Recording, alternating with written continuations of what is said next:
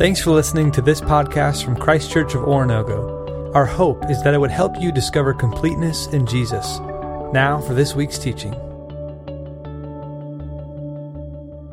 All right, guys, we'll go ahead and get started. Can you hear me all right? Cool. Right. All right, guys, chapter 2. Who got a chance to read that this last week? Anybody? How many of you left saying, what? Because that was me the first time I read it. What I want to do before we jump in, just kind of recap a little bit about what we have kind of been talking about. First off was Babylon has taken Israel into captivity, right? Because of Jehoiakim's rebellion, Nebuchadnezzar took the Israelites into captivity, but more importantly, the only reason he did this was because God allowed him to.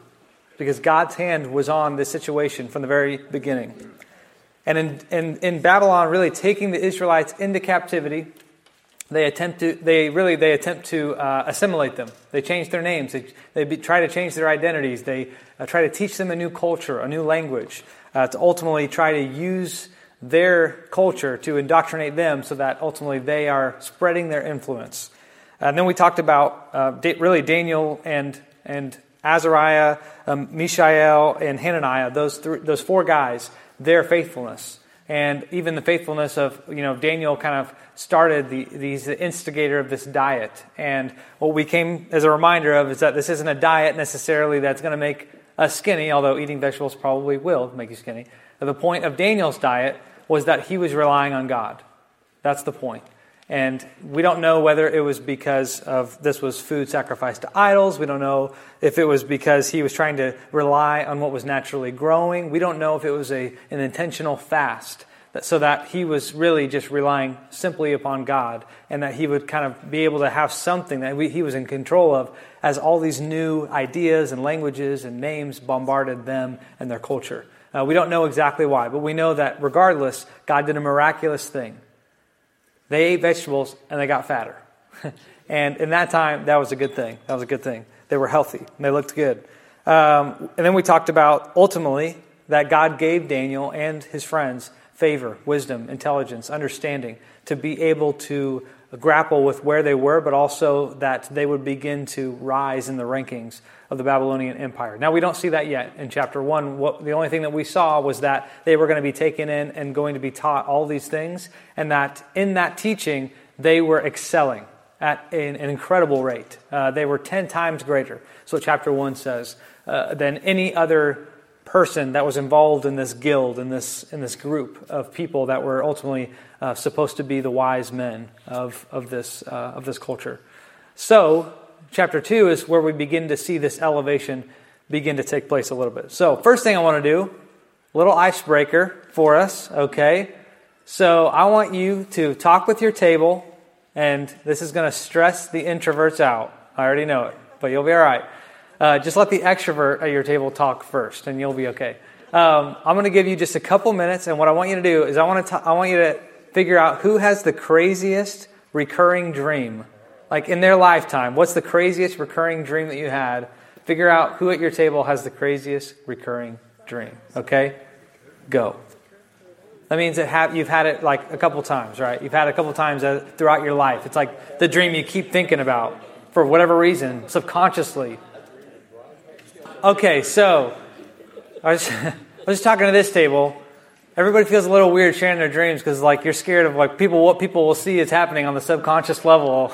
But it's really an interesting thing. So the most common dreams, the 5 most common dreams. So raise your hand if you've had a dream of your teeth falling out. Have you had that dream before? One of the most common dreams that people have. I've had that dream. Okay, flying. Anybody flying? Yeah. One of the most common dreams. Falling is another one. Yeah. Okay, it seems like that one's the most. All right. Showing up somewhere naked. Anybody done that? Not even my subconscious has allowed me to do that. Thank God. Being chased. Have you guys had that? Yes.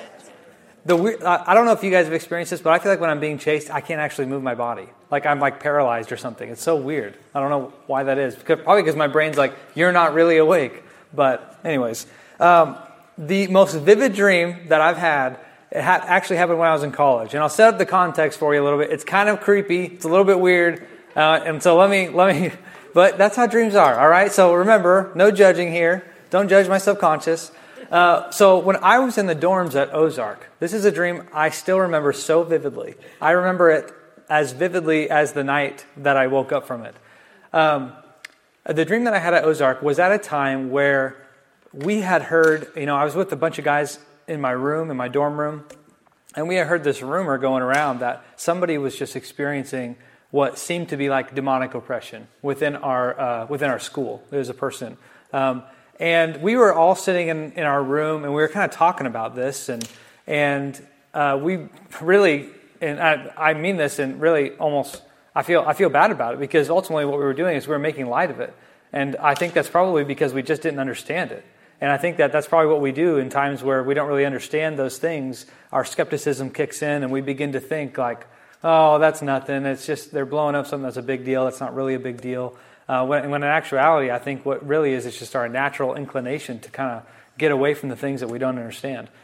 But I went to bed that night, and I was like, God, if this is real, like if the demonic activity, the spiritual realm, obviously I believe in it because I believe in God and I believe in the stories that the Scripture tells. But at some level, I've never really experienced it myself. And so I asked God as I was praying that night, God, if this is real, can you just help me wrap my mind around it? Obviously I'm not going to wrap my whole mind around it, right? But give me a taste of it or something. I don't know. And so I don't know if it was because I had prayed that prayer and God was answering it. I don't know if it was because it was on my mind right before I went to bed. I don't know. But this is what happened. So I go to sleep and I wake up, but I'm still in my dream, right?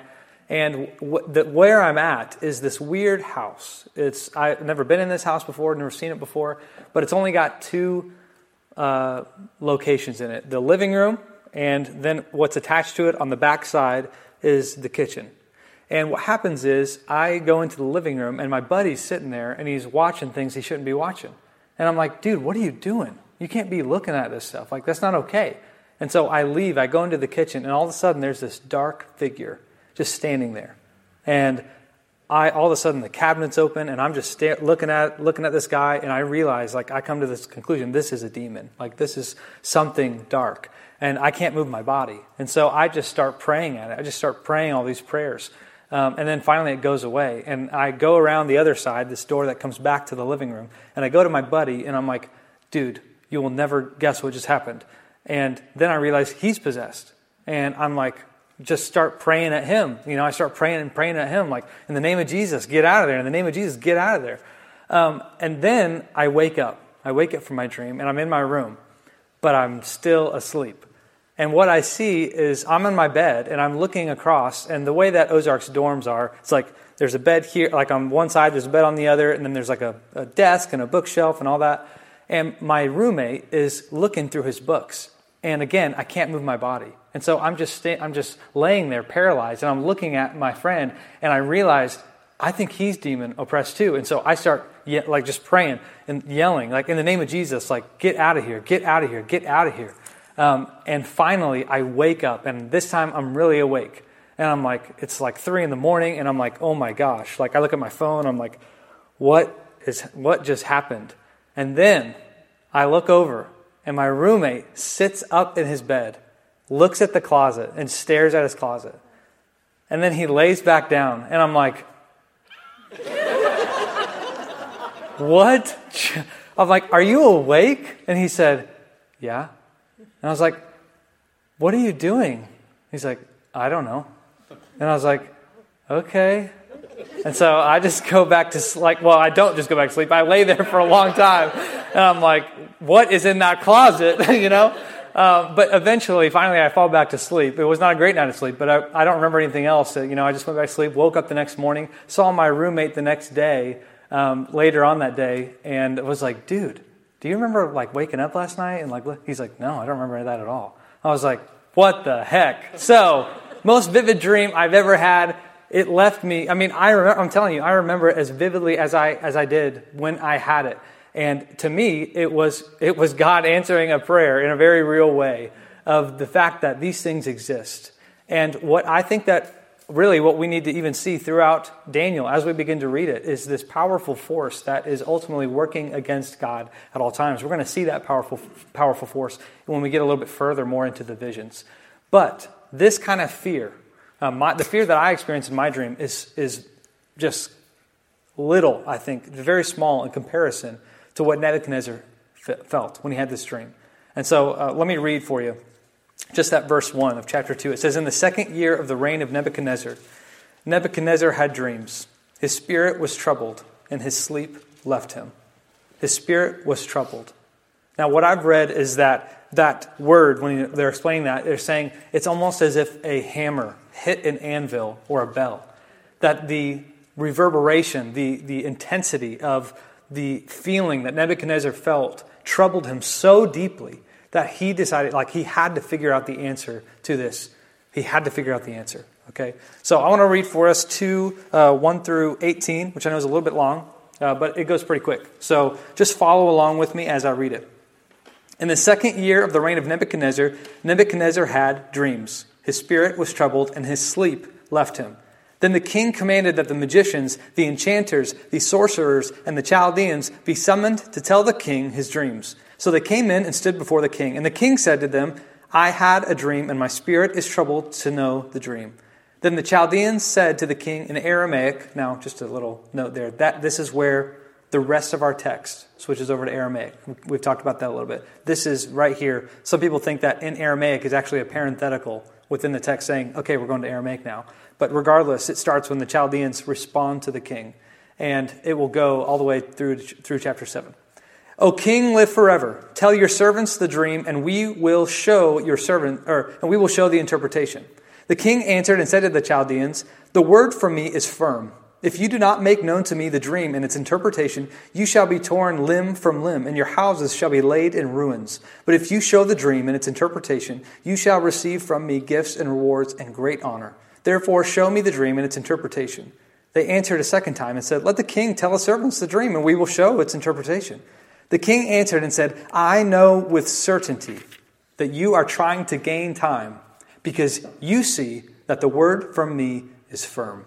If you do not make the dream known to me, there is but one sentence for you. You have agreed to speak lying and corrupt words before me till the times change. Therefore, tell me the dream, and I shall know that you can show me its interpretations." The Chaldeans answered the king and said, "There is not a man on earth who can meet the king's demand. For no great and powerful king has asked such a thing of any magician or enchanter or Chaldean. The thing that the king asks is difficult, and no one can show it to the king except the gods, whose dwelling is not with flesh." Now remember that. Verse 11, remember that, mark that. "Because of this, the king was angry and very furious, and commanded that all the wise men of Babylon be destroyed. So the decree went out, and the wise men were about to be killed, and they sought Daniel and his companions to kill them. Then Daniel replied with prudence and discretion to Arioch, the captain of the king's guard, who had gone out to kill the wise men of Babylon. He declared to Arioch, the king's captain, 'Why is the decree of the king so urgent?' Then Arioch made the matter known to Daniel. And Daniel went in and requested the king to appoint him a time that he might show the interpretation to the king. Then Daniel went to his house and made the matter known to Hananiah, Mishael, and Azariah, his companions, and told them to seek mercy from the God of heaven concerning this mystery, so that Daniel and his companions might not be destroyed with the rest of the wise men of Babylon." All right. So let's unpack this a little bit. All right. So again, we talked about this dream has shaken Nebuchadnezzar so much so that we really don't necessarily know why he desires this group of wise men, of the counselors, these advisors, to tell him the dream and the interpretation. It was pretty common for really people within this time period to have dreams, and then for people to come and interpret them. In fact, we have found Babylonian and Egyptian documents that are essentially they're dream books.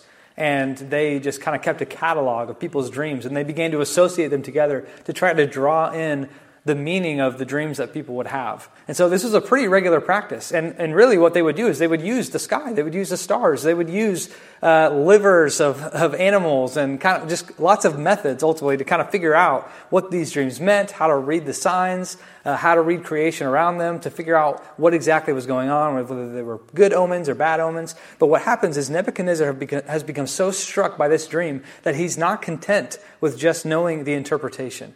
For him to know whether the interpretation is really true, he wants to also hear that they know the dream as well.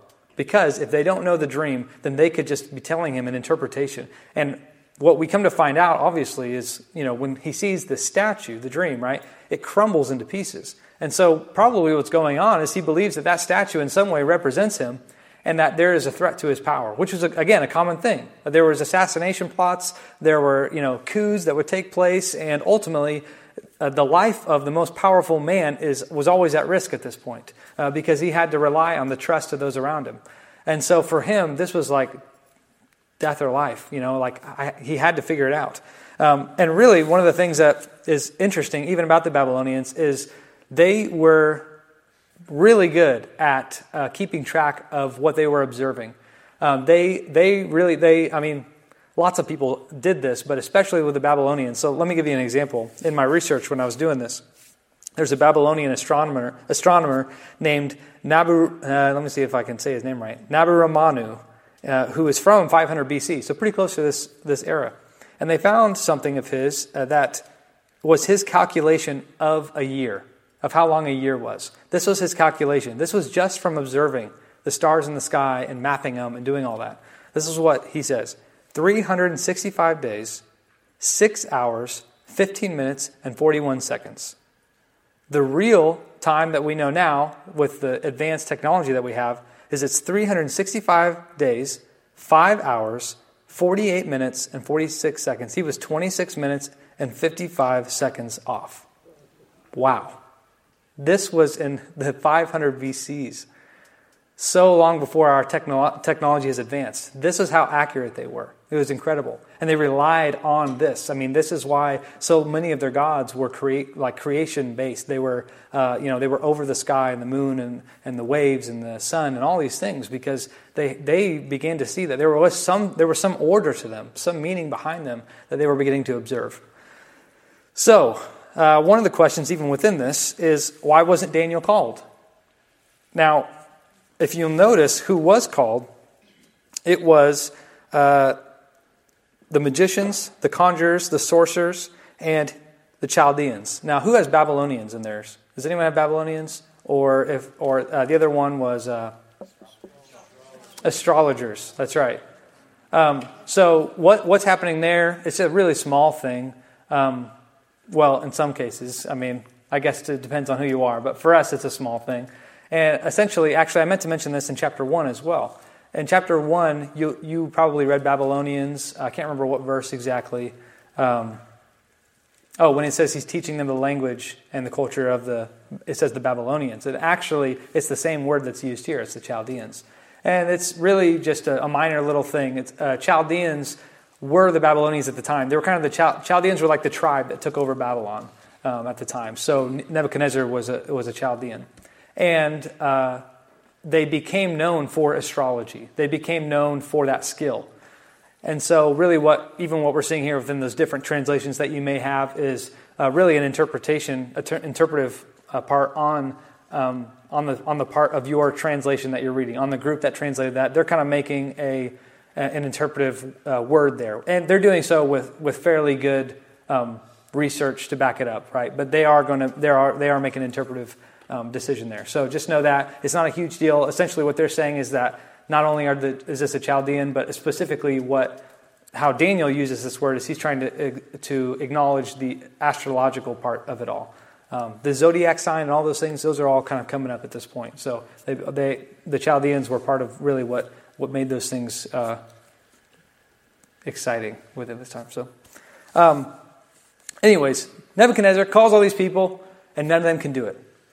Why wasn't Daniel called? Well, there's a couple of different theories about why this is. If you'll notice, it says in the second year, the verse 1, it says the second year of Nebuchadnezzar. And so it's possible that Daniel wasn't done with his training yet. right? It was a 3-year training. And so it's possible that either Daniel wasn't quite done or he was getting near the end of it. We're not exactly sure of that. But regardless, what we are sure of, he's probably pretty young, right? Because we said he probably would have been 14 or 15 going into exile. So he's probably like 16, 17, 18 at this time, which is pretty crazy. I don't know if most of you guys have read Daniel, but when I first read Daniel, I'm reading it as like, this is an older gentleman who's really wise, And what we begin to find out, through what we begin to see through the Persian Empire and stuff is really these were probably boys that were ultimately being indoctrinated with some of these things. This is a young guy, right? A young guy that is ultimately doing crazy things. So, we're not really sure about why it is he wasn't involved, but when they don't get it right, what Nebuchadnezzar decides is, this whole group really isn't worth it. If you guys can't do this thing, then either you're not okay with the gods, so that they're telling you, or you essentially have been lying about the gods. And so either way, you deserve to be destroyed. And so what Nebuchadnezzar does is he decides, I'm going to destroy all of these people, all the people that have said that they're studying these things and now I need it the most and it's not coming through. And so he puts out this command, this decree to kill everybody. Not everybody, but all the wise men, essentially. All right, so a couple things. One of my favorite things, actually, about this, and verse 5. If you'll notice in verse 5.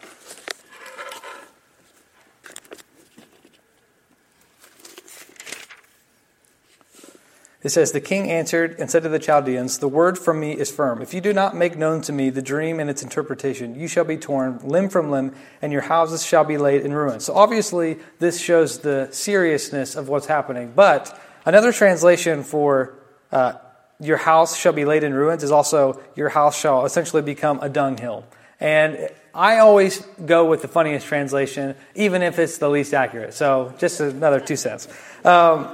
One of the things about verse 5, again, we're trying to figure out why exactly he's not telling them the dream for it to be interpreted, But one of the things we begin to find out is, again, this is a serious thing. He's trying to figure it out as much as possible, and Daniel gets a hold of the information, and really what he wants, what he's trying to figure out is how he can be a help at this point. So Daniel smooth talks his way. As he has done thus far, the favor that God has given him, he's able to convince Arioch to give him some time. Give me some time, I will figure this out, and we'll do this. Okay, so then I'm kind of going through this. This is like one of the longest chapters, so I'm kind of skimming through, so I'm sorry about that. Verse 17, we get to verse 17.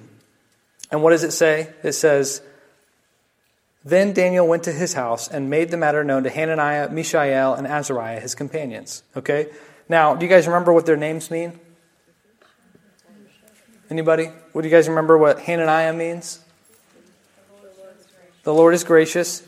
Mishael, you guys remember that one? Who is what God is. And then Azariah, you remember that? Now, what's interesting is why their Hebrew names are used here. We've switched to Aramaic, and when we start talking about the furnace, when they get thrown in, most of us know that story. Their names go back to their Aramaic ones. What's thought is that when these names are being used, the reason they're being used is because that is the God that they need. They need the God that their names are explaining. They need the God who is gracious. They need the God who is helper. They need the God who is God. They need this God because their lives are in danger. And what they are seeking is mercy. Now, this is an important part to this whole section, is that when they pray for this mercy, they never presume that God will give it. They never presume that. Even when they go into the furnace, what do they say? I don't know if God's going to save us, but here's what I do know. His will will be done. He's in control.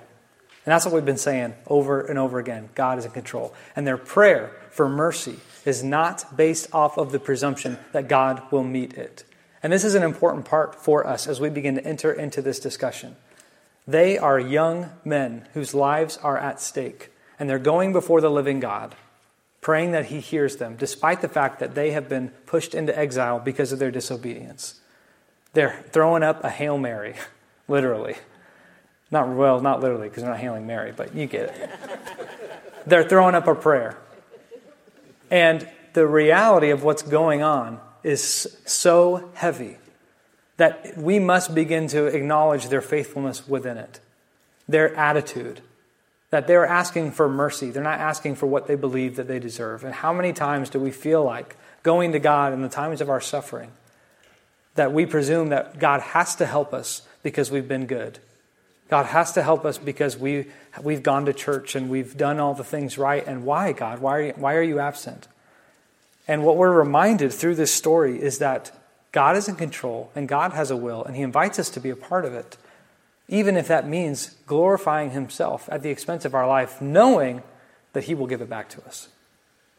One of the greatest parts about being a Christian is that death holds so little over us anymore. Death holds so little over us anymore.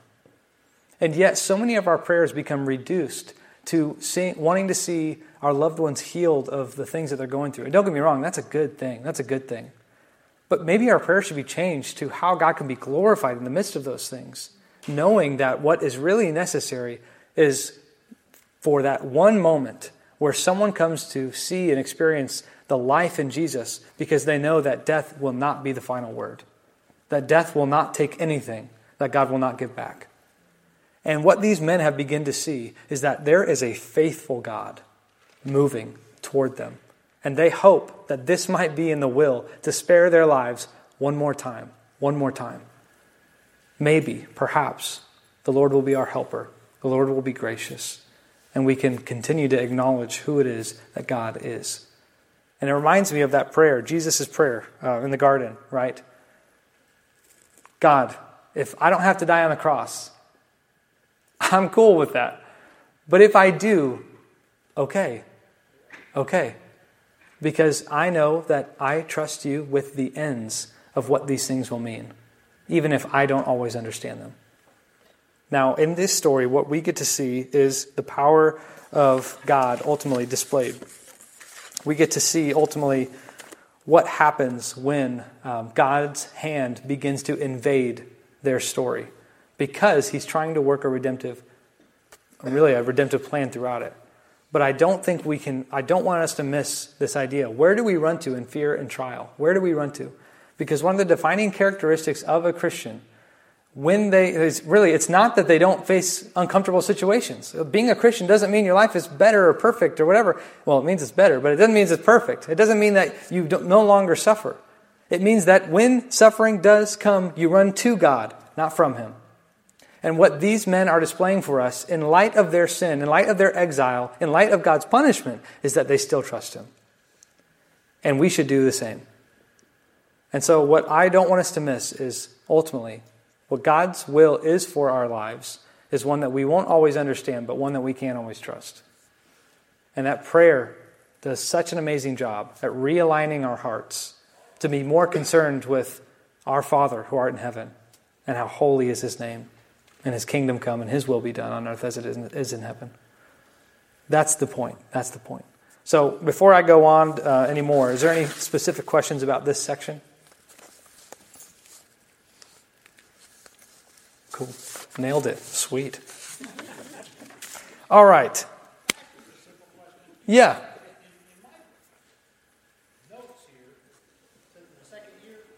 Yes. In your notes? Oh, yes. Okay. So what he's talking about is what translation is that? What is it? A Bible study that you're? NRSV. Okay. So what he's talking about is some believe that there's a discrepancy. Let me rephrase the question. Someone's like, you need to rephrase the question more. What he's asking is, it's saying in the second year of King Nebuchadnezzar, and his Bible's saying that in the footnotes, right, or in the commentary essentially, that there's a slip up there, that it shouldn't be the second year, that Daniel, I'm assuming that's kind of saying Daniel might have made a mistake.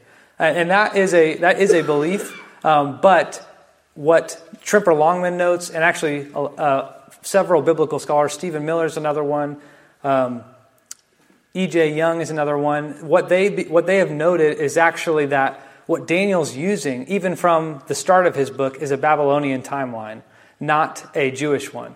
And what we actually see a distinction, even when Jeremiah starts to talk a little bit about about what's happening within the timeline of Nebuchadnezzar taking the Israelites into captivity. And so what my understanding is that Daniel, being in Babylon, is using the calendar of Babylon, not the Israelite calendar that he would have typically used. Now, I don't know exactly why that is. It could be because he's not keeping track of it in the same way.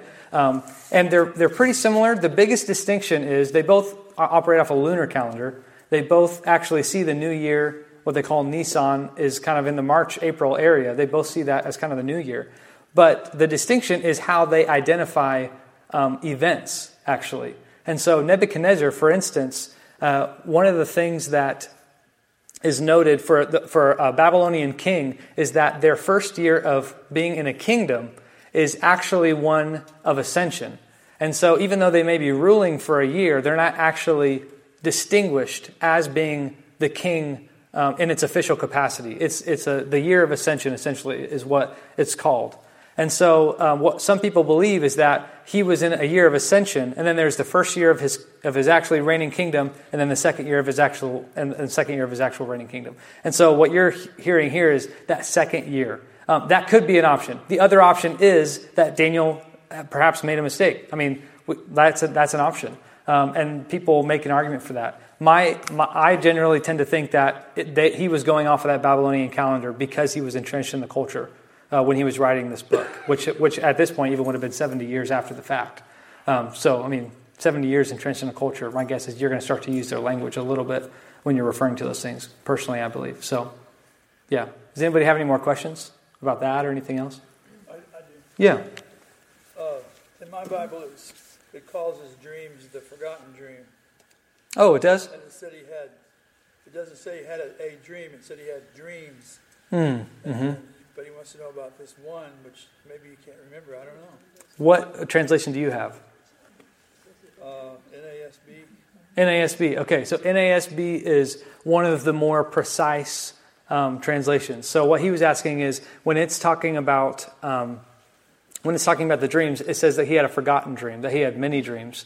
And so your NIV, your ESV, they're going to read a little bit differently. NASB, when I say it's more precise, I mean that they are trying to go word for word. There's not as much interpretive framework in it, and it's also a little bit more clunky to read because when you go word for word from Aramaic in this case into English, it's just a little clunkier.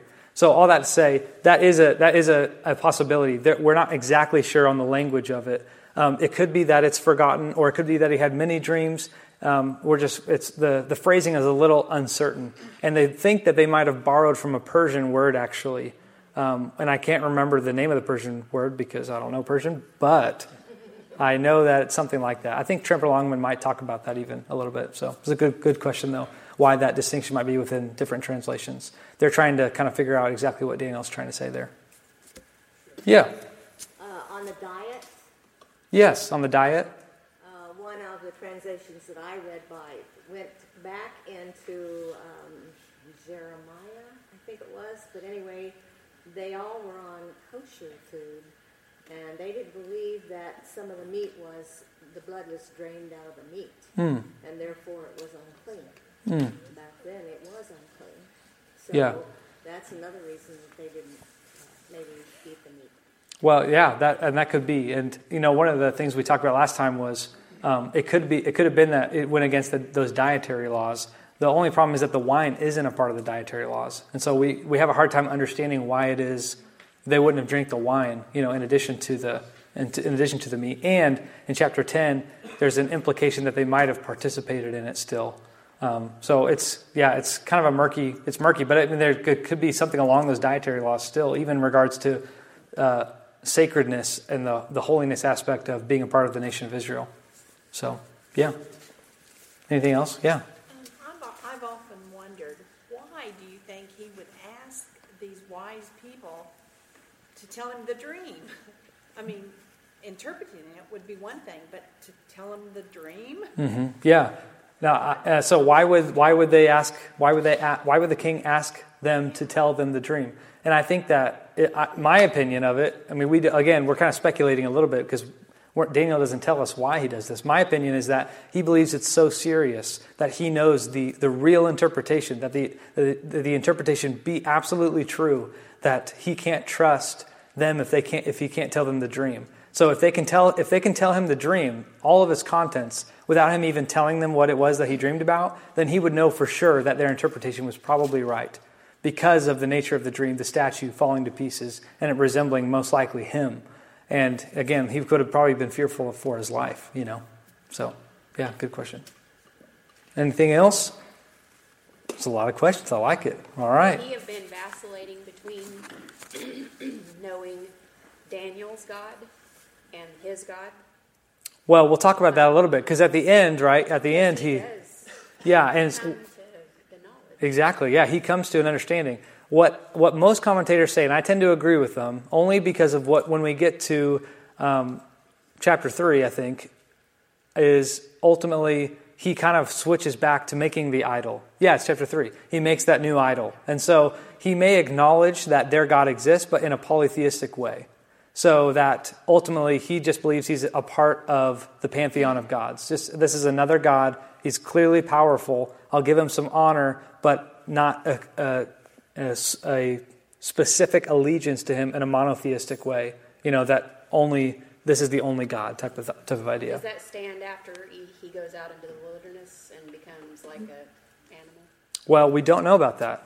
It's possible, because when he comes back, right, he praises God and he gives glory to God, because he's humbled in that fashion. And so it's possible. It's possible. We're only because of that small snippet. I don't know, but I hope so. Yeah. And it certainly seems that even in the dream, which we'll get to, even in the dream, he's the head of gold, right? We don't know much about the dream outside of that one fact, is that he's the head of gold, which is the most valuable part of that structure. And so what we don't think, most people don't think, is because he was the most powerful kingdom. When we start talking about Greece and Alexander the Great, he was a little bit better in terms of his power, but it could be in regards to his actual value as a kingdom in general, as delegating that kingdom, and even how God saw him. Maybe, speculation, like I said, but as far as we know. But it's possible. It's possible. And we'll definitely get to that. We'll get to that for sure. So, anything else? Cool. All right. Well, let's read this prayer. Okay, so 2:19 through 24 says, after Daniel and his companions, they've gone to God and they've begged him for mercy to reveal what it is this dream consists of. And he says, then the mystery was revealed to Daniel in a vision of the night. Then Daniel blessed the God of heaven. Daniel answered and said, blessed be the name of God forever and ever, to whom belong wisdom and might. He changes times and seasons. He removes kings and sets up kings. He gives wisdom to the wise and knowledge to those who have understanding. He reveals deep and hidden things. He knows what is in the darkness, and the light dwells with him. To you, O God of my fathers, I give thanks and praise, for you have given me wisdom and might, and have now made known to me what we have asked of you. For you have made known to us the king's matter. All right. Oh, and then it says, therefore Daniel went into Arioch, whom the king had appointed, to destroy the wise men of Babylon. He went in and said thus to him, do not destroy the wise men of Babylon. Bring me in before the king, and I will show the king the interpretation. So, let's talk about this prayer a little bit.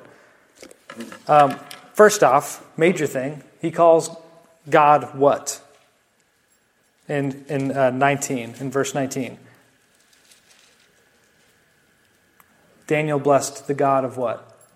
Heaven. That's a really important title that he's given. Again, he's not describing God by name right now, and he won't do that till chapter 9. What he's describing is his activity. He's God of heaven. So we've been talking about astrology. We've been talking about the creation around the world, and these astrologers and these people, this group of men who say, I can read the signs. I have an intimacy and a relationship with the gods that ultimately I can begin to interpret the things. And Daniel comes back and he says, this is the God of heaven. Blessed be the God of heaven, the only God of heaven, the only God over creation. He's making a specific point, and he's going to use this title a couple times. Don't miss the weight of it. This is a big, heavy term that he's making a theological stance with. The God of heaven. The God over every other God. Now here's what I want to know. Why does he say, blessed be the God of heaven? What are his reasons why through that prayer that you're seeing?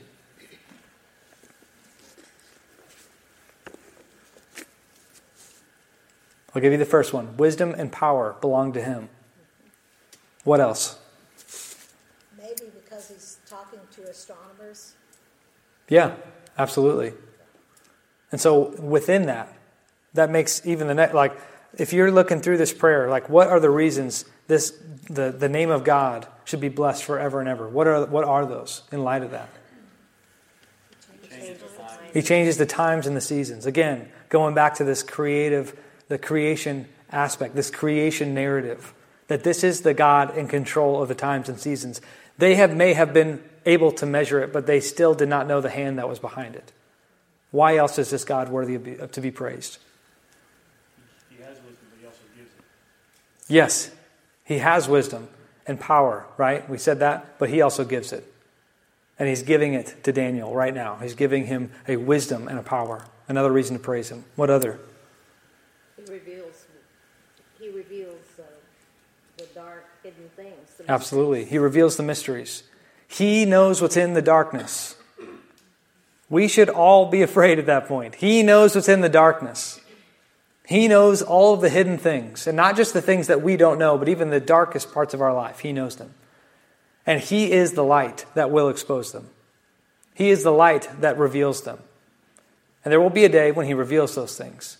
But what's happening right now is Daniel is specifically talking about this revelation that this is the God who shines light on mysteries that no human could fathom. No human could be able to know what this man dreamed outside of God's specific intervention. Yeah, what else? What other reasons are there to praise him? That's right. He removes and establishes kings. Nebuchadnezzar is the most powerful king. And yet it is only by the fact that God allowed him to be. And God is using him ultimately for a purpose that is redemptive in his own plans, in his goodness, in his faithfulness. Yes. Perfect. And the last reason. I mean, there's lots of reasons, but the last one that I think we can point out in this prayer. He revealed the dream today. He revealed the dream. I think, and I would say, in addition, like coupled with that, ultimately, he answered. That when they prayed, he answered. And of course, he could have answered no. But how great, how worthy of praise is he that he, in his mercy, the fact that they're in exile because of the things that they had done against God, and yet, even when they come before him, if they would just run to him in times of suffering, maybe he would begin to show his mercy in an unfathomable way. He answers. Yes, perfect. Do you guys have any questions about that prayer? Roberta.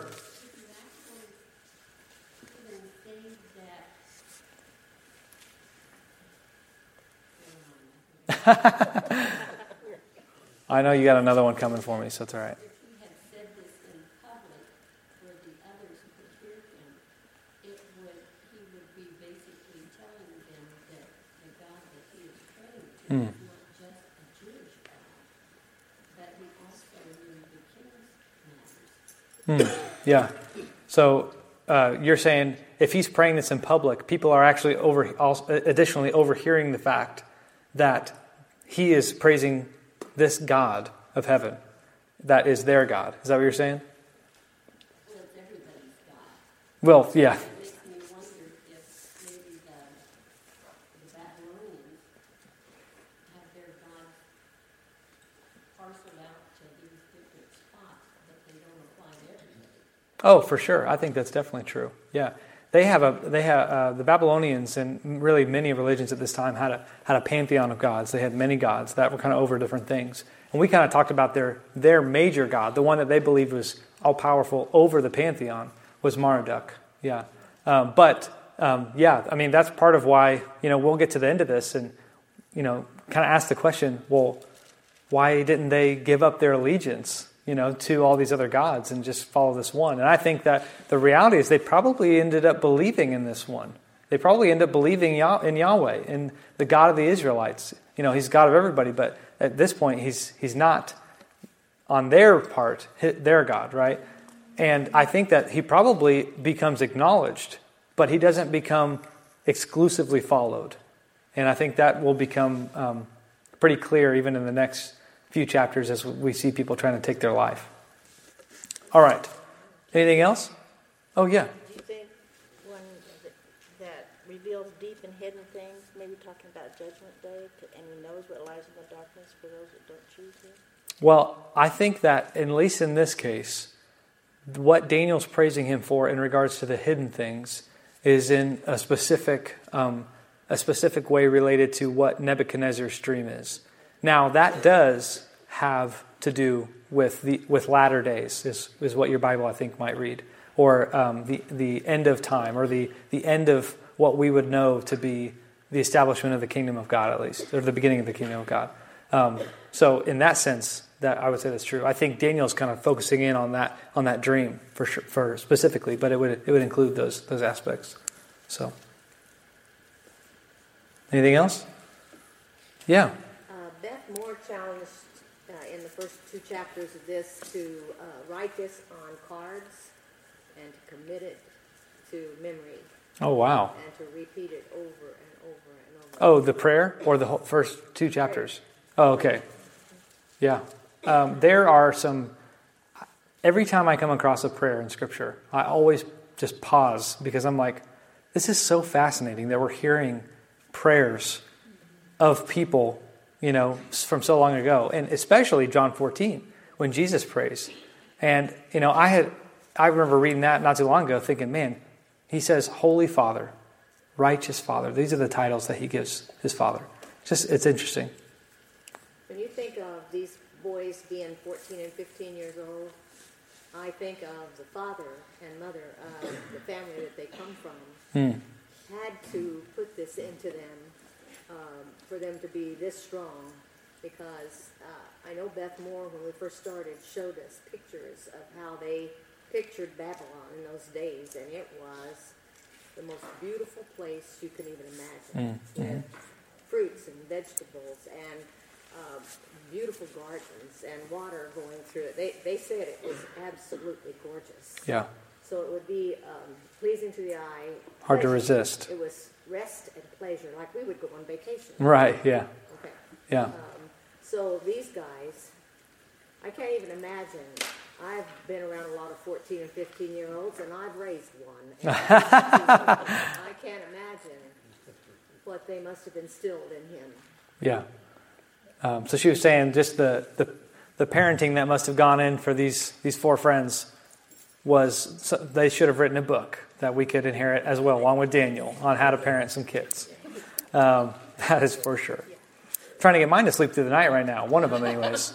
So the other one to stop in the middle of the night, coming to my room and sleeping on my floor in the closet, though. In the closet. This is weird. Anyways, both of them, weirdos, but I love them. Yeah. All right. We'll go ahead. We'll move on. Let's go ahead and go to Daniel 2:25 through 30. Because what time is it? Oh my gosh, 7:30. We do not have much time. We're not even in the vision yet. Woo! All right. Let's see. What can I cut out? All right. Let's read Daniel 25:30. Then Arioch brought in Daniel before the king in haste and said thus to him, I have found among the exiles from Judah a man who will make known to the king the interpretation. The king declared to Daniel, whose name was Belteshazzar, Are you able to make known to me the dream that I have seen in its interpretation? Daniel answered the king and said, No wise man, enchanters, magicians, or astrologers can show the king the mystery that the king has asked. Listen closely. But there is a God. There is a God in heaven who reveals these mysteries, and he has made known to King Nebuchadnezzar what will be in the latter days. Your dream and the visions of your head as you lay in bed are these. To you, O king, as you lay in bed came thoughts of what would be after this, and he who reveals mysteries made known to you what is to be. But as for me, this mystery has been revealed to me, not because of any wisdom, not because of any wisdom that I have more than all the living. but in order that the interpretation may be made known to the king, and that you may know the thoughts of your mind. That you may know the thoughts of your mind. That's an important part. This interpretation does not come because Daniel is more wise than somebody else. It comes because he trusts a God who's more wise than everybody else. And he's willing to bet on this God, to put everything in this God, to cry for mercy to this God, knowing that even if he doesn't answer, it's still good, that it will be good. And yet he does answer. He reveals the mystery. All right, couple things within this. Arioch. I'm going to speed through this. Arioch tries to take credit. Hate that guy. All right. Verse 27, notice that none of the men could do it. Okay? This is kind of reminiscent of the fact of the contest between the people of God and other gods, right? We remember Elijah in the contest on Mount Carmel. We remember Joseph interpreting the dreams for the Pharaoh, right? And we are reminded of the fact that God continues to prove himself over and over again. And what do the people say when God proves himself in Elijah's story? Yahweh is God. He is the Lord. Yahweh is God. Which also is the meaning of Elijah's name, which my name's Elijah. So now you know the meaning of my name. All right. Verse 28. There's a God in heaven who reveals these things. That title, again, the God in heaven. 29 through 30. Your dream is about what is to come. God revealed the future to Nebuchadnezzar. He revealed the future. But God wants Daniel to give it to him. And Daniel becomes the representative of God. Daniel becomes God's mouthpiece. In the content of the revelation, it's kind of confusing. And so that's what I want to jump into. But the most important part about this is that God isn't just creating a wisdom for Daniel in this moment. He's also sharing with Nebuchadnezzar the fact that he's actually holding the plans of the future. That when Nebuchadnezzar begins to have this interpretation, when he understands it, what he will begin to see is not only does Daniel possess a wisdom to interpret the dream, but actually that the same God who gave it to him possesses the future in his hands. So let's get into it, because we got 15 minutes, less than that. All right. Ish. I might go over. All right. But this is the good stuff. We're just trying to get into the good stuff. All right. 2:31 through 45. I'm going to read through it real quick. You saw, O king, and behold, this is the dream. This is what Nebuchadnezzar saw. A great image. This image, mighty. Listen, this image is mighty and of exceeding brightness, stood before you, and its appearance was frightening. The head of this image was of fine gold. Now, I want you all to look at your little sheet I gave you as well, all right? This is a little man that I found on Google, all right? But it basically is the picture of what Nebuchadnezzar might have seen. So check that out. The head of this image was of fine gold, its chest and arms of silver, its middle and thighs of bronze, its legs of iron, its feet partly of iron and partly of clay. As you looked, a stone was cut out by no human hand, and it struck the image on its feet of iron and clay, and it broke them in pieces. Then the iron, the clay, the bronze, the silver, and the gold, all together were broken in pieces, and became like the chaff of the summer threshing floors. And the wind carried them away, so that not a trace of them could be found. But the stone that struck the image became a great mountain, and filled the whole earth. This was the dream. Now we will tell the king its interpretation. You, O king, the King of kings, to whom the God of heaven, the God of heaven has given the kingdom, the power, and the might, and the glory. He allows it. And into whose hand he has given, wherever they dwell, the children of man, the beasts of the field, and the birds of the heavens, making you rule over them all. You are the head of gold. You are the head of gold, Nebuchadnezzar. Another kingdom inferior to you shall arise after you. And yet a third kingdom of bronze, which shall rule over all the earth. And there shall be a fourth kingdom, strong as iron, because iron breaks to pieces and shatters all things. And like iron that crushes, it shall break and crush all things. And as you saw the feet and toes, partly of potter's clay and partly of iron, it shall be a divided kingdom. But some of the firmness of iron shall be in it, just as you saw iron mixed with soft clay. And as the toes of the feet were partly iron and partly clay, so the kingdom shall be partly strong and partly brittle. As you saw the iron mixed with soft clay, so they will mix with one another in marriage. But they will not hold together, just as iron does not mix with clay. And in the days of those kings, the God of heaven will set up a kingdom that shall never be destroyed. Nor shall the kingdom be left to another people. It shall break in pieces all these kingdoms and bring them to an end, and it shall stand forever, just as you saw that a stone was cut from a mountain by no human hand, and that it broke in pieces the iron, the bronze, the clay, the silver, and the gold. A great God has made known to the king what shall be after this. The dream is certain, and its interpretation true. Okay. The vision. Let's see. Okay, first things first. Verse 31. You said you had NASB, right? Would you mind reading verse 31 for us? Okay. You, O king, were looking, and behold, there was a single great statue. That statue, which was large and of extraordinary splendor, was standing in front of you, and its appearance was awesome. Yes. So I don't know if you guys heard that or not. The biggest thing I want you to grasp from that, again, NASB, that's the most literal translation we have. And what is missed in most translations is that word single. Can you read that, just that part again, that single part? You, O king, were looking, and behold, there was a single great statue. A single great statue. That's an important part. Because even though this statue represents 4 different kingdoms, it's all in a single aspect. It's not just representing 4 kingdoms, it's representing the kingdoms of the human earth. And the difference, the reason why this is significant, the reason why there's this cutoff between the kingdoms, and when this stone comes in and shatters it to pieces, is because a new kingdom is set up that will ultimately eclipse every single other. When we are looking at this statue, it's a single great statue. It looks powerful. It looks immense. It looks wealthy. It's got gold and silver and bronze. It looks mighty. And yet it will be thrown down by a pebble. And we kind of remember that once happened with another guy once that looked pretty mighty as well, right? David and Goliath. This is a small pebble that will strike a stone that will strike those feet, and they will shatter. It will shatter. Let's see. What can I cut out? Verse 34.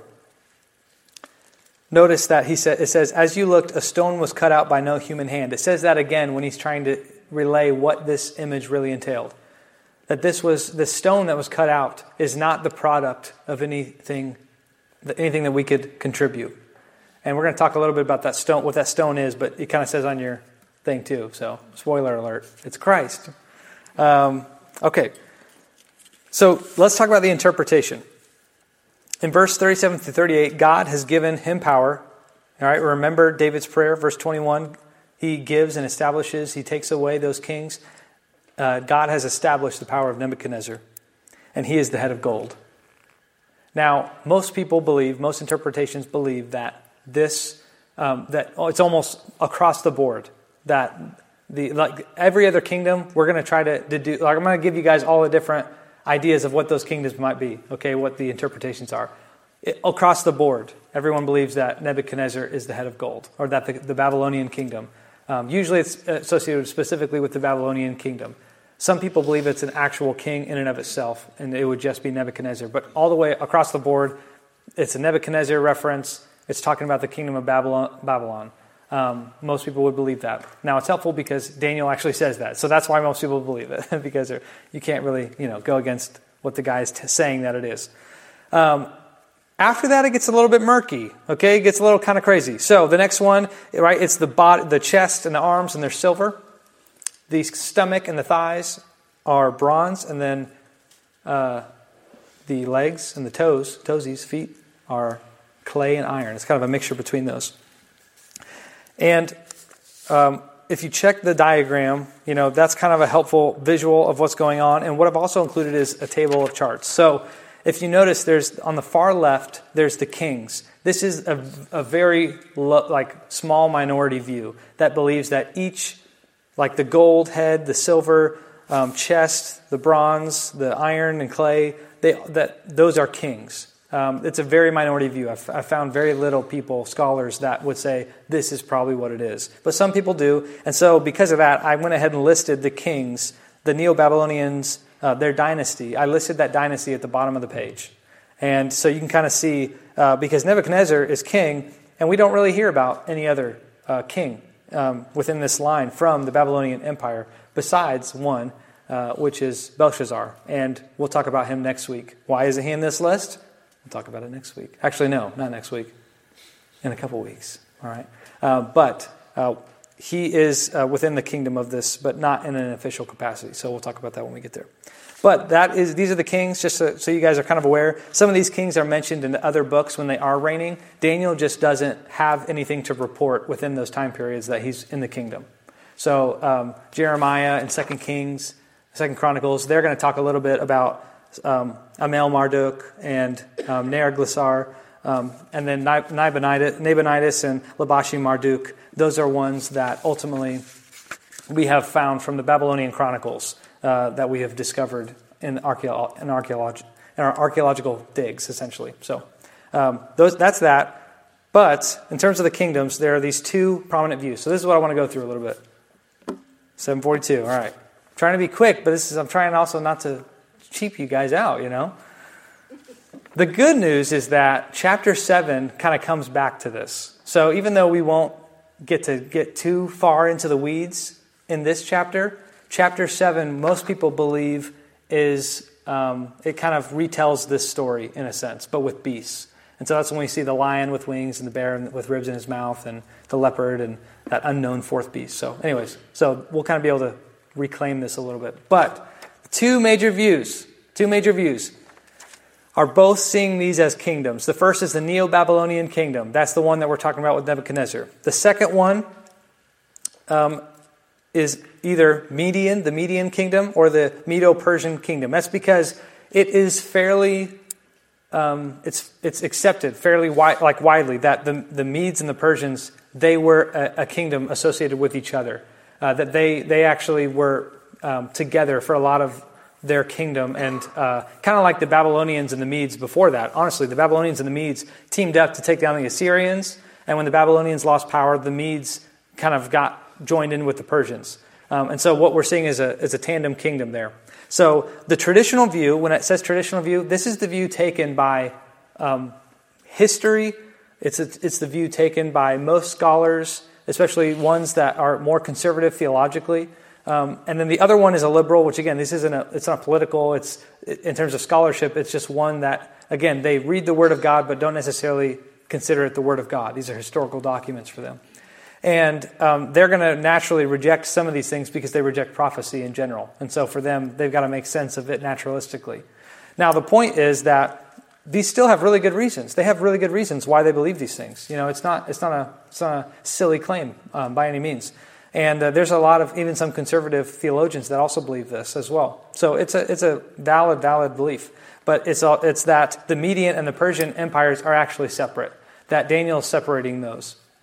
And then the last one for the liberal view is the Grecian Empire, the Greek Empire. It is the one that consists of Alexander the Great. Once Alexander the Great dies, his kingdom gets split up into 4 different quadrants, which some people then associate with the toes. And we will, and really the legs and feet as well. But we'll get to that when we get to chapter 7, when we get into the history of the Greek Empire, because that becomes particularly exciting, honestly, especially when we start talking about Antiochus Epiphanes. It becomes really necessary to get into the story of the Maccabees. Have you guys ever heard the story of the Maccabees? Raise your hand if you've heard that. Yeah. A couple of you. It involves, really, they're part of the reason Hanukkah is a holiday. So we'll even kind of talk about that, which is the Feast of Dedication that John talks about a little bit. Anyways, we'll talk about that history and what goes into that. The traditional view sees the last empire as Rome. So they join the Medo-Persian, they see the Greeks as the third, and then the Roman one is ultimately the one that gets rocked. Literally. He gets hit by a stone, and the whole statue shatters. And the point of all of this is that this powerful stone reaches backward and forward to decimate any earthly kingdom because of the way in which the heavenly one eclipses everything. Now, I wanted to read for you some New Testament passages that kind of go into how Jesus fulfills this stone aspect. And so I'm going to summarize them for you instead, okay? The first one specifically is from Luke. It's from Luke chapter 14, I believe. No, 20. Oh, yeah, it's from Luke 20. And when he's talking about Jesus being the cornerstone. That everyone will be crushed by this cornerstone, right? And then we also see 1 Peter 2, 4 through 9. 1 Peter 2, 4 through 9, who says that Jesus is the cornerstone. The capstone the builders rejected, right? But what he says in 1 Peter 2, 4 through 9 is a beautiful thing, is when not only is Jesus the cornerstone that crushes those who stand against it because of its weight of glory and goodness, but it also becomes the first stone that the building is built around, the cornerstone, right? If you're a builder, you kind of know that terminology. That cornerstone is the one that ultimately begins to inform all of the rest. And what it begins to say is that ultimately our lives become the temple, where the Holy Spirit dwells, where the presence of God lives, and that Jesus really is the beginning, the cornerstone of this temple that we're now a part of, that the church is a part of, that the bride is a part of, that the vine is a part of. There are so many images used throughout Scripture that are specifically speaking of this mighty, mighty bride-groom relationship, this temple where the holy God dwells. We are that temple. And what this rock is beginning to show is that it's going to shatter every single kingdom, and in doing so, set up a kingdom that expands, and it expands, and it expands until it just moves over eclipses everything. It eclipses the entire earth in a way that no other kingdom can set itself up against it. Now, there are a couple of reasons why we think this is Rome. Again, Josephus was a Jew writing in the 2nd century A.D., and he believes it was Rome as well. So even from a Jewish interpretation, they believed it was Rome. All of the church fathers that we know of within the first couple centuries, within like Luther, Calvin, even contemporary scholars believe that this is Rome, because when Jesus died on the cross and rose again, a kingdom began to take place. Well, actually before that, right? What did Jesus say? If you see demons cast out before you, you know the kingdom of God has come upon you, right? So the kingdom of God came upon the world when Jesus entered it, and then it just expanded like crazy when he died and rose again. And when the Spirit came down, again, talking about that cornerstone, the things being heaped up on top so that this great mountain begins to form so that nobody can miss it. Ever since that day, this kingdom has been expanding, that the gates of hell will not prevail against it. That when we look back through time, what we begin to see is a country like ours, but not just ours, every single country over the entire globe affected by this message of Christianity. That 12 poor men decided was worth dying for, giving their life for, and it expanded to 1,000, to 3,000, to 5,000, so that the Roman Empire would become not the Roman Empire anymore, and it would fall in the 400 AD, and then ultimately it would be left with a piece of it, the Eastern Empire. But then Christianity would spread into the barbarians, into the nations surrounding it, into Russia, into everywhere, ultimately infiltrating every single part. And even now, I was just talking to somebody else about this the other day. Sometimes we get so lost in our world, and we become so, our lenses that we're seeing the world in, they're so personal. But we forget that, and we look at the church around within America, and we're like, man, is everything going to be okay? We look at the current events, we look at the news, and is everything going to be okay? Forgetting that in Latin America, in South America, within that area, within Africa, within Asia, it's exploding. Christianity is exploding there. Hundreds of millions of Christians came to know Jesus in China, just in China.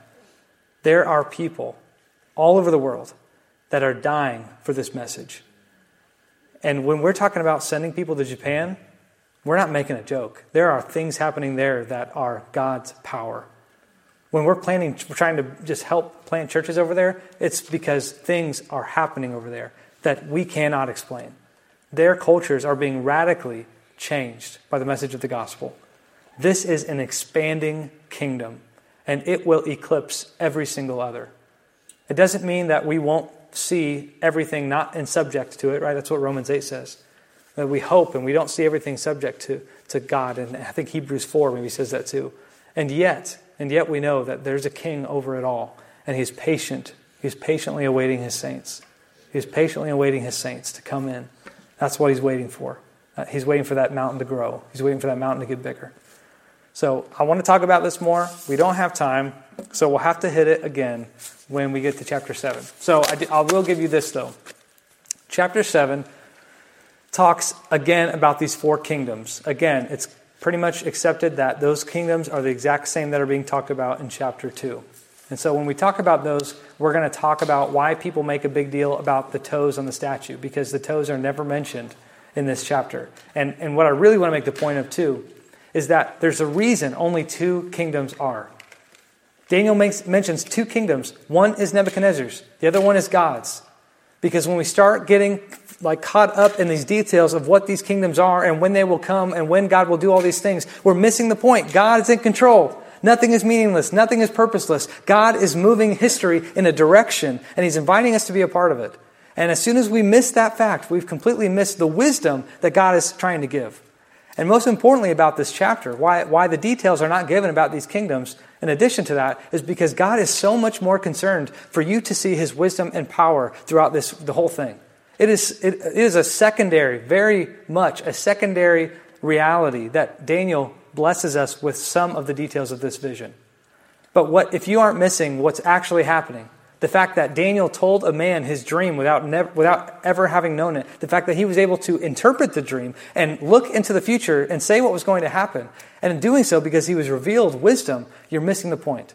And Tremper Longman does a really incredible job talking about wisdom and the meaning of wisdom and talking about Proverbs and this beautiful landscape that is set up. In chapter 9, you can see there's 2 hills.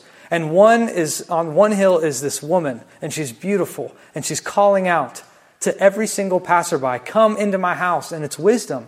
It's saying, come into my house, and she gets these others to come and beckon people in. And then on this other hill, it's folly, and she's a prostitute, but she's gorgeous. And she has a voice that nobody is neglecting. And so many times we get caught up in this voice of promises that those promises just won't hold. The reality is that wisdom comes from knowing Christ. Christ is the wisdom. Christ is the relationship. That is what Colossians says.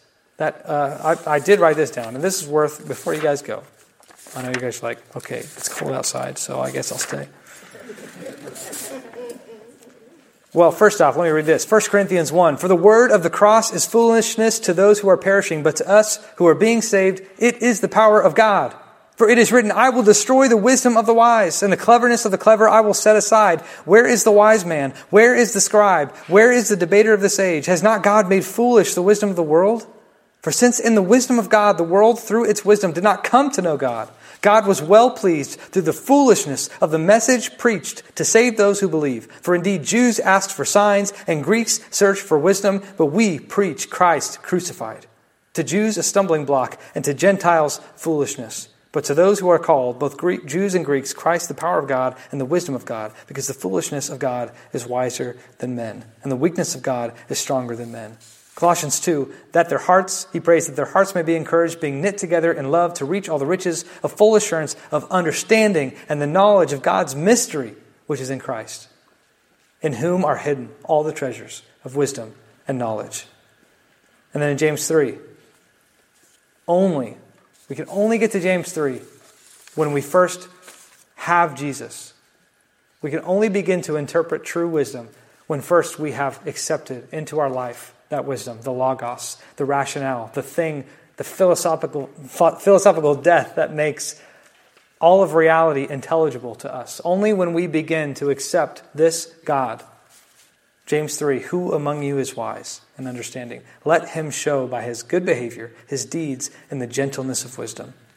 But if you have bitter jealousy and selfish ambition in your heart, do not be arrogant and so lie against the truth. This wisdom is not that which comes down from above, but is earthly, natural, demonic. For where jealousy and selfish ambition exist, there is disorder and every evil thing. But the wisdom from above is first pure, then peaceable, gentle, reasonable, full of mercy and good fruits, unwavering without hypocrisy. And the seed whose fruit is righteousness is sown in peace by those who make peace.